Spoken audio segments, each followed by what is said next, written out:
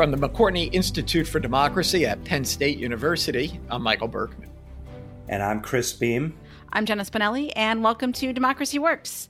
Our guest this week is Jonathan Rauch, who is a senior fellow in governance studies at Brookings and author of a new book called The Constitution of Knowledge, A Defense of Truth.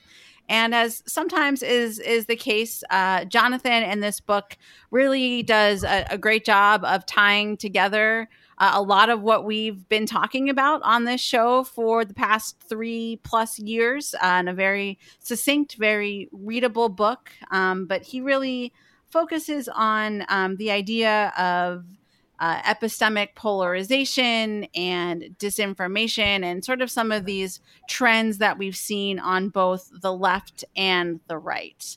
So, Chris, why don't you kick us off here? Help unpack that a little bit. What are the stakes here? What are we talking about? I think the phenomena that we're talking about is pretty evident to most people. It's just that, partisan groups, partisan tribes will look at the other side almost exclusively, right? But when we talk about things like the big lie and the idea that we can continue to present as true an argument for which there is no evidence and no institutional support, i.e., judicial cases or what have you, and still argue that claim about lie has the same epistemological standing as the truth, which is that Joe Biden won the presidential election, is on the one hand, right? On the other hand, you have this argument on the left that says that there are some claims that, or some arguments, or even some questions that are so hurtful or so demeaning or so inclined to undermine the status of marginalized people in this country that those questions must not be asked. Those arguments must not be made. And therefore, argument is shut down. The cancel culture, right? That the person who made it not only is the argument that made it, but the person who made it is illegitimate. And his argument, Jonathan Rauch's argument, is that both of those things are ultimately the same. Both of them ultimately undermine the prerequisites upon which any democracy must proceed. I sometimes think of this podcast series as an extended seminar and find myself making connections back to guests that we had a while ago. And I really like when every once in a while we come across a guest or a book or something, a body of work that really ties things together nicely that we've talked about before.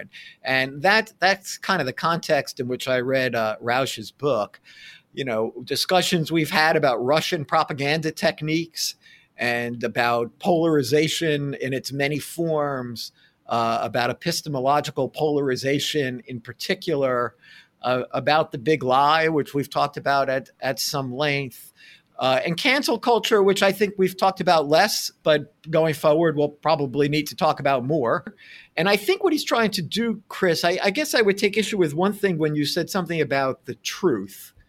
And the big lie is not the truth, right? That's why we call it the lie. But I think Rauch is trying to say something else. Even in scientific, when we're doing hard science kind of work, there's always some uncertainty. There's always some element of probability. Truth is always kind of elusive. But we have mechanisms, we have processes, we have institutions that are designed to help us to get there. I don't remember if this is something that's in the book or if you said it during the interview, but the book is something of a love letter to institutions and the people within those institutions. And he defines institutions as universities, news outlets, the government, exactly. those types of things. And so, he sort of talks about how people sort of took those institutions for granted, perhaps for a while, and now the big lie and all these other factors are eroding trust in those institutions, and we're living with the ramifications of what happens when that trust is eroded. Really well put, Jenna. And, university scientific research is one institution that's been set up to discover knowledge and essentially the truth. And then our job as professors is to profess it, right? That's what we do. But we have peer review, we have grant reviewing agencies, we have all of these different mechanisms and rules and procedures. And journalism, which has just taken such a hit over the last 4 years of being accused of being nothing but a bunch of partisan hacks, also has, its professional methods and its techniques and its approaches. And it too is a way of discovering certain truths, as our courts, which have their own sets of procedures, and frankly, as our legislatures and, inquiries and other sorts of ways. And his point, and I think he's so right about this, is a just sort of nihilistic attack on all of them. And then where are we left? His argument is not that there's other institutions doing this, but there's a methodology to all these institutions that's very similar, and that when you undermine one, you undermine all. And so science works this way, law works this way, journalism works this way, and politics works this way. And so it's only by acknowledging that, and once you understand that and acknowledge that, you realize just how much rests on these methods. Well, that was a very helpful framing of, I think, some of Jonathan's arguments and the perspective that he comes from. So let's go now to the interview.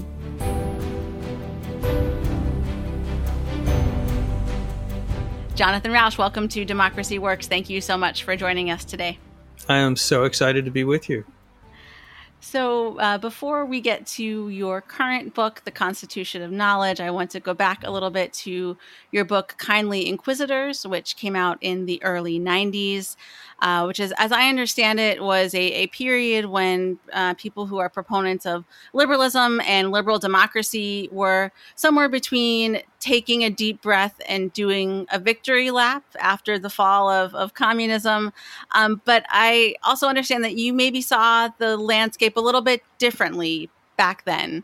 Can you start us off by talking about what you saw then, what trends you were starting to see emerge at that time?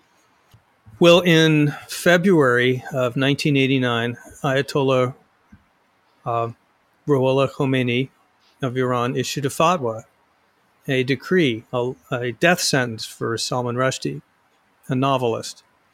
And I was astonished, actually, at the time with the weakness of the response of much of the West. It was kind of equivocal. Well, of course, they shouldn't issue a death sentence, but on the other hand, he shouldn't write such an offensive book.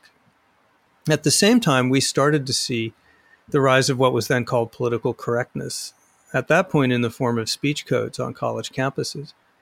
And those started working their way through the courts and into the culture, and we started to see a lot of professors mounting ideological arguments against free speech and free thought. And we saw other challenges to science, from people saying science is oppressive because it omits the experiences of minorities, gays, blacks, and so forth. And I said, this is something new. This is something a little different. We may have won the Cold War, but now we're seeing a lot of attacks from within on the premises of, I think, the two pillars of a culture that cares about truth. One is freedom of speech, and the other is discipline of facts.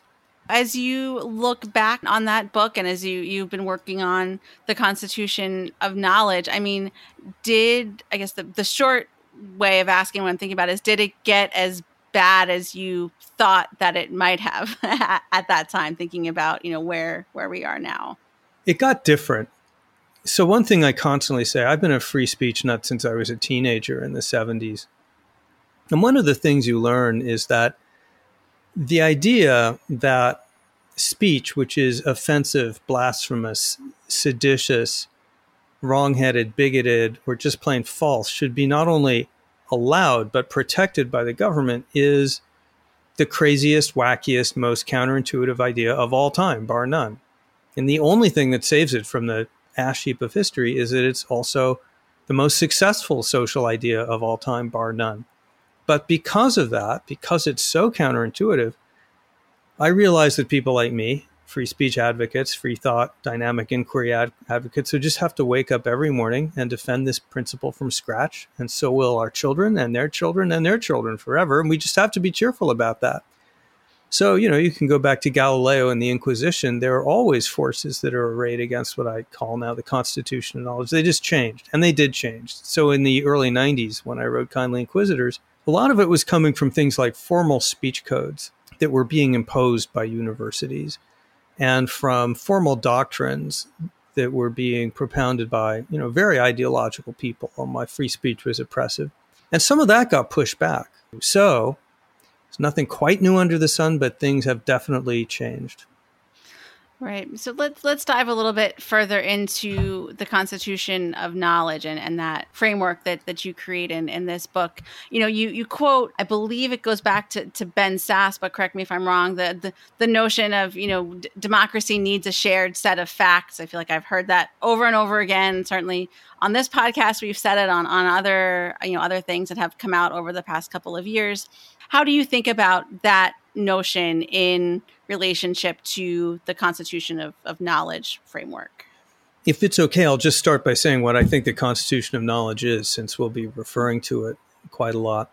So that's our social system of institutions and rules that keep us collectively moored to reality and that allow us to settle our disagreements civilly, peaceably, without going to war. And it's a revolutionary change. It's actually a species transforming change. And it resembles the U.S. Constitution in many ways. Although the one Constitution is written down and has the force of law and the other doesn't, they're both trying to basically do the same thing, which is say we've got these very important, complex social decisions. Instead of putting a ruler in charge, we're going to have a set of rules, which everyone, high or low, regardless of race, color, creed, status, everyone's going to have to follow these rules and abide by the results. Well, in the U.S. Constitution, we don't require that everyone agree on anything. In fact, the system is designed so that we harness the force of disagreement. The Constitution forces us to compromise in order to get things done. It requires us to go through checks and balances and elections. And it works because we disagree, and we harness that energy constructively, something no other political system has succeeded in doing. Constitution of Knowledge. So do we all need to agree on all facts? Well, that'll never happen. And if it did, it would be a terrible thing because science would grind to a halt. Because a lot of the stuff we agree on would be wrong and we wouldn't find our mistakes. We never see our own mistakes. Whole point of science isn't to avoid making mistakes, it's to make them super quickly. So Constitution of Knowledge works the same way. It doesn't say we have to agree on all our facts, but we have to agree on a system for reaching facts. And on any given day, we're having a lot of arguments about a lot of factual things. But we should be in general agreement that we have these systems under the Constitution of Knowledge. I call it the reality-based community. And that it does a pretty good job, and that sometimes you or I might lose an argument, but still the account of the consensus about knowledge, objective knowledge that comes out of that on any given day, that's as close as we can come that day to truth. So we do have to agree on that. And Senator Sasse is right. If that's what he means, yeah, we're definitely losing that. Can you say more about who's in or who's part of those reality-based communities? Who creates the Constitution of Knowledge? So lots and lots of people and organizations, mostly professionals. Truth-seeking is primarily a professional job. But there are really four big pillars. The most important, if you had to name just one, would be science, research, and academia. That's what you folks are doing in State College. And that's the search for truth in labs and in journals, in academic work, in research. The second big world of the reality-based community is the one that I'm based in, and that's journalism. The third is law. A lot of people don't know this, but the concept of a fact originates in law, not in science.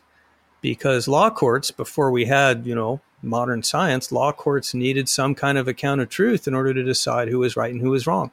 Law is very fact-based and very truth-seeking. That's what juries do, and it's how advocates present their cases and judges decide. And if you don't think that courts are reality-based, ask Donald Trump, who tried dozens of frivolous lawsuits that were not factual and was thrown out on his ear.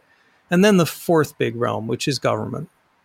So government does all kinds of things, like NIH, a research institute, National Oceanic and Atmospheric Administration, forecast the weather. Congressional Budget Office, the Government Accountability Office. Many, many branches of government are about facts finding and settling on an account of facts that we can use to make public policy. Like, maybe I think Elvis Presley is still alive, and I'm entitled to believe that, but the government is not going to send him a Social Security check.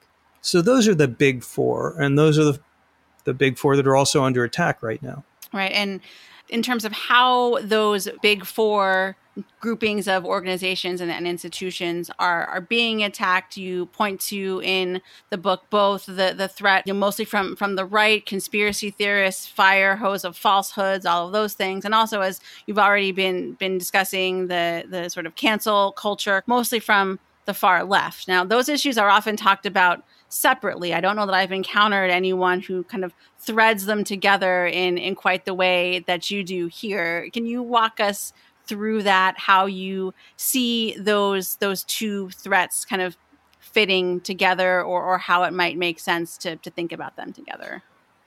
Yes, thank you, Jenna. You've kind of reached the core of the second big message of the book. The first big message is the one we've been discussing, that there is a constitution of knowledge, just a marketplace of ideas. Free speech is not enough. You need all that structure, all those institutions and rules to actually turn free speech into knowledge, turn information into facts. The second big message is you're being manipulated. And that's that although they seem very different, both the chaos that's being produced by disinformation and the social coercion that's being produced by canceling are both forms of information warfare, which is, the way I define it, is as organizing and manipulating the social and media environments for political advantage, specifically to dominate, divide, disorient, and ultimately demoralize a target population. So what disinformation does is it weaponizes some very deep cognitive vulnerabilities that humans have in terms of how we believe things and whom we believe. Like, for example, even without being aware of it, we tune not only our beliefs, but even our perceptions to what people around us are saying and seeing and believing. Well, suppose you can spoof consensus. Suppose you can diddle with algorithms and celebrity endorsements and search engine optimization to make it look, if you get online and type in vaccine, what you get back makes it look like most of the world thinks that vaccination is dangerous. Anti-vaxxers figured that out in 2014. What they're doing is spoofing consensus. They're making it look like a lot of people believe something only a fringe belief, and that plays with our brains. That makes us think, well, there must be something to this. Conspiracy theories, which you mentioned, are another favorite way of doing this. Plays to our weakness to always be looking for explanations for things. You mentioned fire hose of falsehood. That's when you put out so much disinformation and misinformation so quickly that, as Stephen Bannon, Trump's strategist, said, you flood the zone with shit. The media can't keep up. The public gets disoriented, cynical. Or you can use out-and-out social coercion, and that's canceling. That's where you intimidate, silence people just by threatening their careers, their reputations, their professional and personal associations. You can actually make people feel profound guilt and shame by organizing a pile-on against them. So what these have in common is although one may be used at the moment by the left and a different one may be used by the right, they're all tools that are used to manipulate us cognitively. And they're all quite sophisticated and they're all quite effective. So with all that in mind, I've been thinking a lot about the notion of the community part of reality-based community. I've been wondering whether, some of this, both this behavior you've just described, both on the left and the right, people kind of finding or seeking out this consensus, is that the result of not feeling welcome in the community of the institutions of journalism, of law, of government, of academia, which I'll talk about journalism because it's what I know best. But, newsroom diversity is at best stagnant, if not worse than it was over the past decades. And, I wonder how, if you don't feel like you're welcome somewhere, or it's not speaking to people like you go and find community somewhere else. And I just wonder if that might have been happening here or might be part of why we're seeing these things that we are. Well, maybe a factor. It's part of a larger social problem, which is that a lot of the kinds of civic institutions and organizations that we just relied on to give us a sense of agency, control in our lives have become less effective. Everything from unions, or the mainline churches, civic organizations like the clubs people were members of, Boy Scouts is in trouble. You can go through all of society.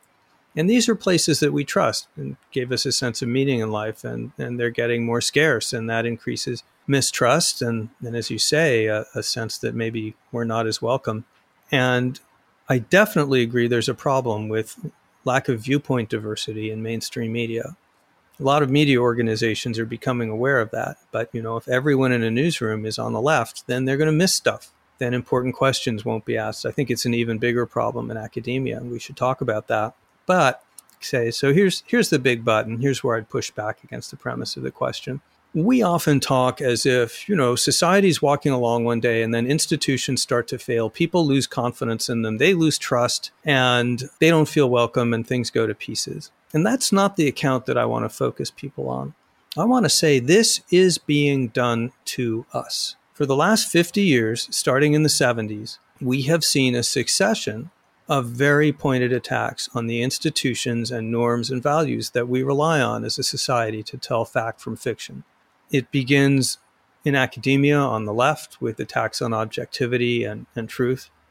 It then continues on the right with the birth of conservative radio and people like Rush Limbaugh, who, for example, would rail against what he called the four corners of deceit, by which he means academia, science, journalism, and government. It's the reality-based community. Continues with Newt Gingrich, who will say anything to win. You get conservative media, which has a very different business model than traditional media. And then you get the rise of Donald Trump, a step change. This will sound like a partisan comment. I'm the least partisan person you'll ever meet. I'm center-right. I've voted for and admired many Republicans. Donald Trump is different because Trump and his MAGA forces, now with the concurrence of the Republican base and the Republican Party, adapted and applied Russian-style mass disinformation techniques against the United States public. And that's never been done before. No one had the audacity or imagination to think that you could put out so many lies and conspiracy theories so quickly that you would swamp the system, deliberately cause divisiveness, disorientation, domination, all the things we're talking about. Right. And I think, a lot of our listeners are part of those institutions and probably, it's easy to kind of feel helpless or think, what can I do given that there's such the degree and scale of these things that are happening? How would you advise listeners to sort of move beyond that perhaps feeling of helplessness that they might have? Well, yeah, let's start with the feeling of helplessness. You may have noticed that in my formulation of what information warfare, what I really call epistemic warfare, is trying to do, is it ends with the phrase demoralize. It's about dominating, dividing, disoriented, and ultimately demoralizing the target population. What all of these techniques are trying to do is inculcate a sense of futility. There's nothing I can do to change things. I can't know the truth about who hacked the DNC server. Maybe it was Russia. Maybe it was Ukraine. I can't be sure about the path of a hurricane. I don't know who to trust about vaccines. If I speak out on campus, I'll be investigated, I'll be shunned, and there's only me. This is all about trying to get us to feel demoralized, because demoralization is demobilization. The people who are doing this know that if they can divide us and demoralize us, we will be ineffective. So the very first place to start is with the premise of the question, which is correct, which is not to let ourselves be demoralized. That when we throw up our hands and say it's an impossible problem, we let them achieve their goals. The last big theme of my book, I mentioned there are three. It's they're not 10 feet tall, we are. If we get our act together, the Constitution of Knowledge is incredibly robust and incredibly successful. It has transformed our species from 2,000 years of basically tribal ignorance, oppression, and war to being able to mobilize millions of minds and thousands of organizations on multiple continents to decode a viral genome in days and put this vaccine in mind. Unheard of. It's fantastically effective, but we have to defend it. We have to understand it's under attack. So then I'm filibustering, and I They don't want to keep filibustering. But then the next question is, having said all that, once we've decided we're going to fight back, we're going to defend our values, we win this thing if we push back. The other thing that I think people kind of scratch their heads about, I mean, if you would ask people who follow QAnon, for example, they might tell you that they think they live in a reality-based community. So how might you start to make inroads there when the degree of separation between reality and not reality seems to be so great? Yeah, it's pretty stark, and it's getting a lot harder to reach people in these epistemic bubbles now because they've got their own media, not just social media, but, Stop the Steal has conservative media. It's possible to go all the time and not even really encounter some of the mainstream reality views. So that makes it harder. And something else you alluded to earlier makes it harder, which is belief systems like QAnon. They may seem crazy to an outsider, but then, I'm an atheist, and a lot of mainstream Judaism, Christianity, that seems kind of crazy to me too. Like born of a virgin, died, came back, what's that about? So a lot of these beliefs serve an important function in people's life, and it can be a positive function. There are a lot of people on QAnon who are feeling like disempowered, as you said earlier, by mainstream culture. They may feel detached from religion, unmoored from their local community. And then they get online and there's these people saying, hey, join us. We're in a mighty crusade to save the country from a bunch of Democrats and Jews who are sucking the blood of babies. There's going to be a big storm. There's going to be justice.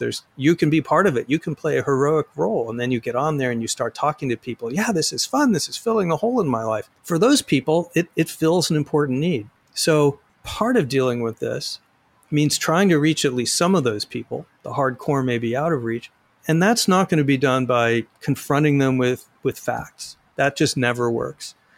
What does seem to work is you come alongside people, you ask them questions, you express curiosity. I think Dale Carnegie said it best. You can't make people agree with you, but you can make people want to agree with you. But at the social level, not just the personal level. Again, going back to that important point you made earlier, it's a long-term problem, but how do we restore some of these other sources of meaning in life? My late uncle was a union man, and, he could no longer walk toward the end of his life, but he would go to those weekly union meetings, even though he was long retired. That was such a sense of meaning and purpose for him.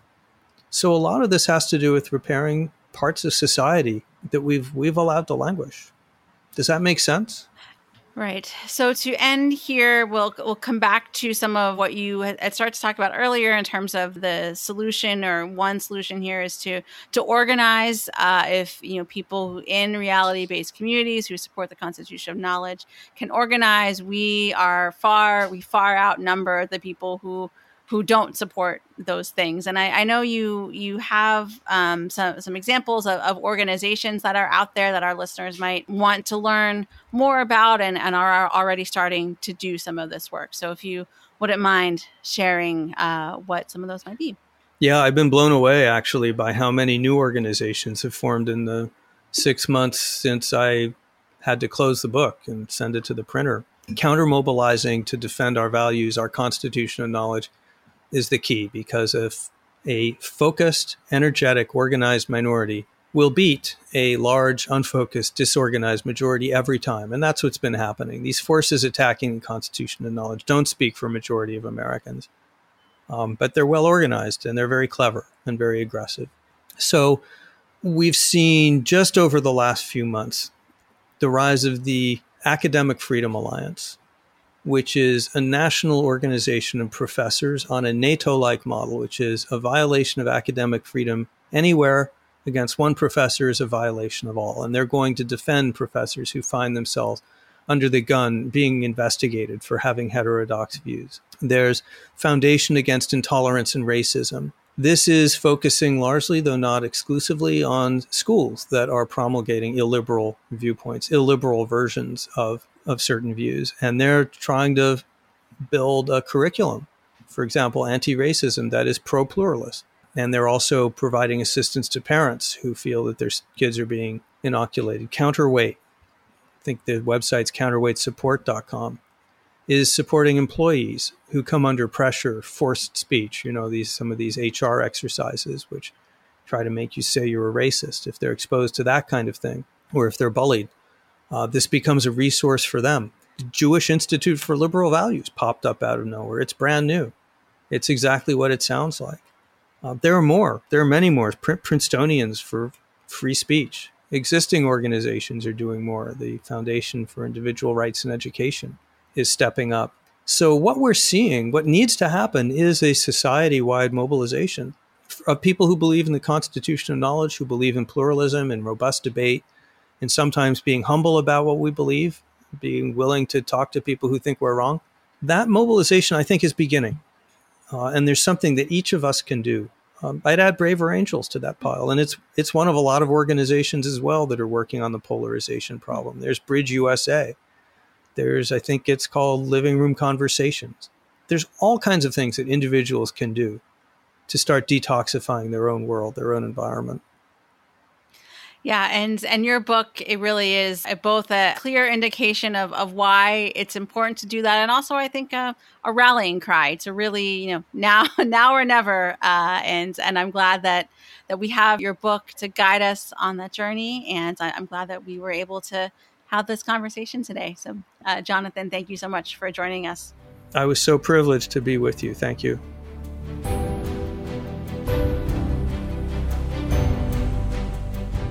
Well, that was a terrific interview. I hope it whetted your appetite to go out and read the book and, really appreciate the nuances of what he's got to say. So, Chris, I think one of the really interesting things that Rausch is trying to do here is to draw an equivalency on the left and the right. Mm-hmm. And so we talk about there's a rush of propaganda techniques and spewing out lies from public officials and undercutting of epistemological institutions. But he's arguing that's going on the left a bit too, especially in university settings, especially with this idea of canceling. And, I find myself, first of all, aware of potentially my own self-defensiveness since I've worked in universities for a lot of time, for a lot of years, and a sense that maybe these two things aren't really the same. Mm-hmm. They're not really the same in what way? In terms of their impact, or in terms of how they operate? Yeah, in terms of the sort of threat to democracy that they present. Yeah. And in terms of really how big a problem they are. Now, I know and believe that, some of the attacks on the left about cancel culture and about universities are very important. And they're important not only for the work we do here, but because I would argue they are really undercutting public support for universities, for university research, for university funding, for what universities do. And, we're recording this in the aftermath of several states telling universities what they can and cannot teach when it comes to issues of race is kind of a new world. So that's what I think that's really interesting, because I absolutely agree with you that there's no comparison between whatever happened with regards to Halloween costumes on, what was it, Yale or Princeton, I don't even remember, and the big lie. I don't think there's any way you can see those as the same in terms of their impact on American democracy. But I think, and I don't think Rausch would say that either. I think what he would say is that both of them undermine the possibility of democratic argument. When you say, all right, so we know how, the big lie does that, right? It undermines the idea, the integrity of institutions, the integrity of the journalists that cover this, the judiciary that makes rulings on it. All of these are undermined by the big lie. And that makes it hard to sustain a democracy. But when on the left, you see people saying, and he calls this emotional safetyism, which is a hell of a phrase. But his argument is that when people say, in response to an argument or a claim or a question, that statement offends me, and therefore it is not acceptable. It is a threat to my identity, and therefore, A, it is not acceptable for you to raise that question, and B, you are subject to some form of ostracism or cancellation because you made it. And when you do that, you destroy the possibility of democracy, because the point of democracy is that you're going to have people disagree with you and raise questions about claims that you take very, very seriously. But to say that any time that my feelings are sufficient ground for ruling out any claim, democracy cannot be sustained under those conditions. And I think he's right to say that both examples, the right and the left, undermine democracy. On the one hand, I think that, as you put it, this notion of excessive safetyism, that, you just get to determine what bothers you and hurts you, and so therefore that can't be said, that does affect the university, for example, since we're talking about the university right now, as a place of democratic dialogue and deliberation. And that's a bad thing. And we need to be wary of that. I think that we've seen more of that at particular types of schools than at others. I think you're more likely to see this at some of the smaller liberal arts schools with particular types of students than you necessarily are at a land grant institution. I just don't think it's as much in the culture here. It's not in my own experience. But I do think that he describes quite well, passionately and importantly, a kind of self-censoring that might go on within a university setting where people feel like there's certain things they really shouldn't say, not even because it necessarily violates the norm. Universities are also epistemological institutions where we are where we are trying to find the truth within our respective disciplines.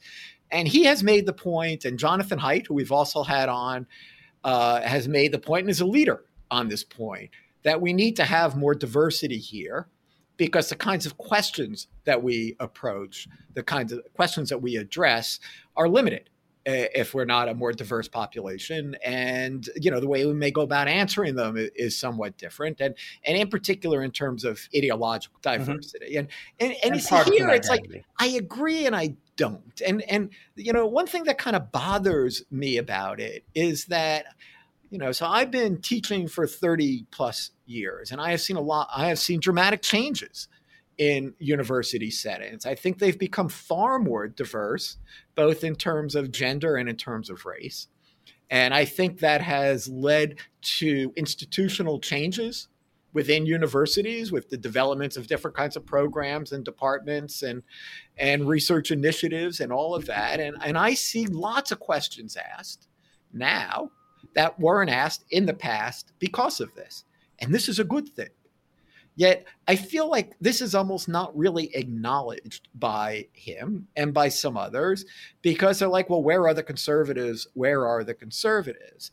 And, I can find you the conservatives here. They're in the engineering department. Some of them are in the economics department. They're not really in the English department. And, I agree. I suspect there probably are questions that would be asked in the English department with more conservatives. But, there's also a bit of a selection issue there about who chooses to become an academic. And the fact that there are certain kinds of questions not being asked, good point. I'd like to see some acknowledgement of the kinds of questions we actually are asking now that we didn't 30 years ago. And there's sort of a suggestion in this book that things have degraded, here, that we become almost more homogenous. But actually the opposite is true. We've become less homogenous. Yeah, I think that is a fair criticism of the book, and I think it's a really good point.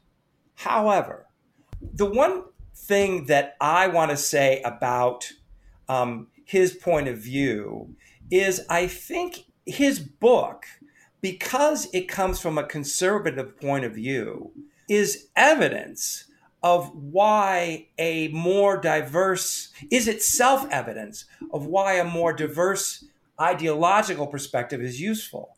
Because at bottom, his argument is very conservative. It's conservative politically because he's arguing that bringing people together who are going to argue and disagree dramatically about what should happen forces or almost forces compromise. And compromise means you're making little steps. So there's something in our politics that almost rules out radicalism, whether from the right or the left. And I think that's exactly how a conservative would like it. The other point is that he is culturally conservative, because he's saying that the way we sustain these things is by honoring traditions within the law, traditions within journalism, and traditions within the academy. And that is a very Burkean notion. Edmund Burke, right?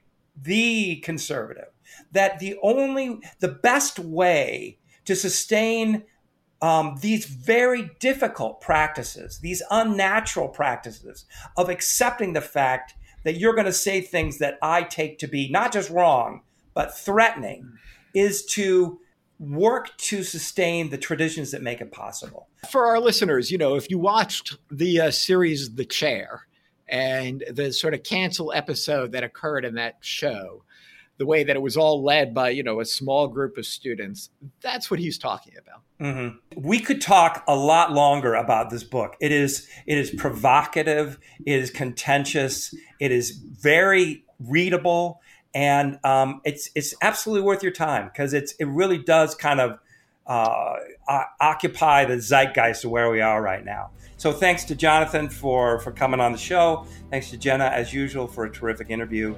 I'm Chris Beam. I'm Michael Berkman, and this has been Democracy Works. Democracy Works is a collaboration between the McCourtney Institute for Democracy at Penn State and WPSU, Central Pennsylvania's NPR station. Andy Grant is our producer, and our editors are Jen Bortz, Chris Kugler, and Mark Stitzer. Editorial review by Emily Reddy. If you liked what you heard today, please consider leaving us a rating or review on Apple Podcasts. It helps other people find the show. Democracy Works is a proud member of the Democracy Group, a network of podcasts focused on democracy, civic engagement, and civil discourse. Learn more at democracygroup.org. Thanks for listening, and we'll see you next week.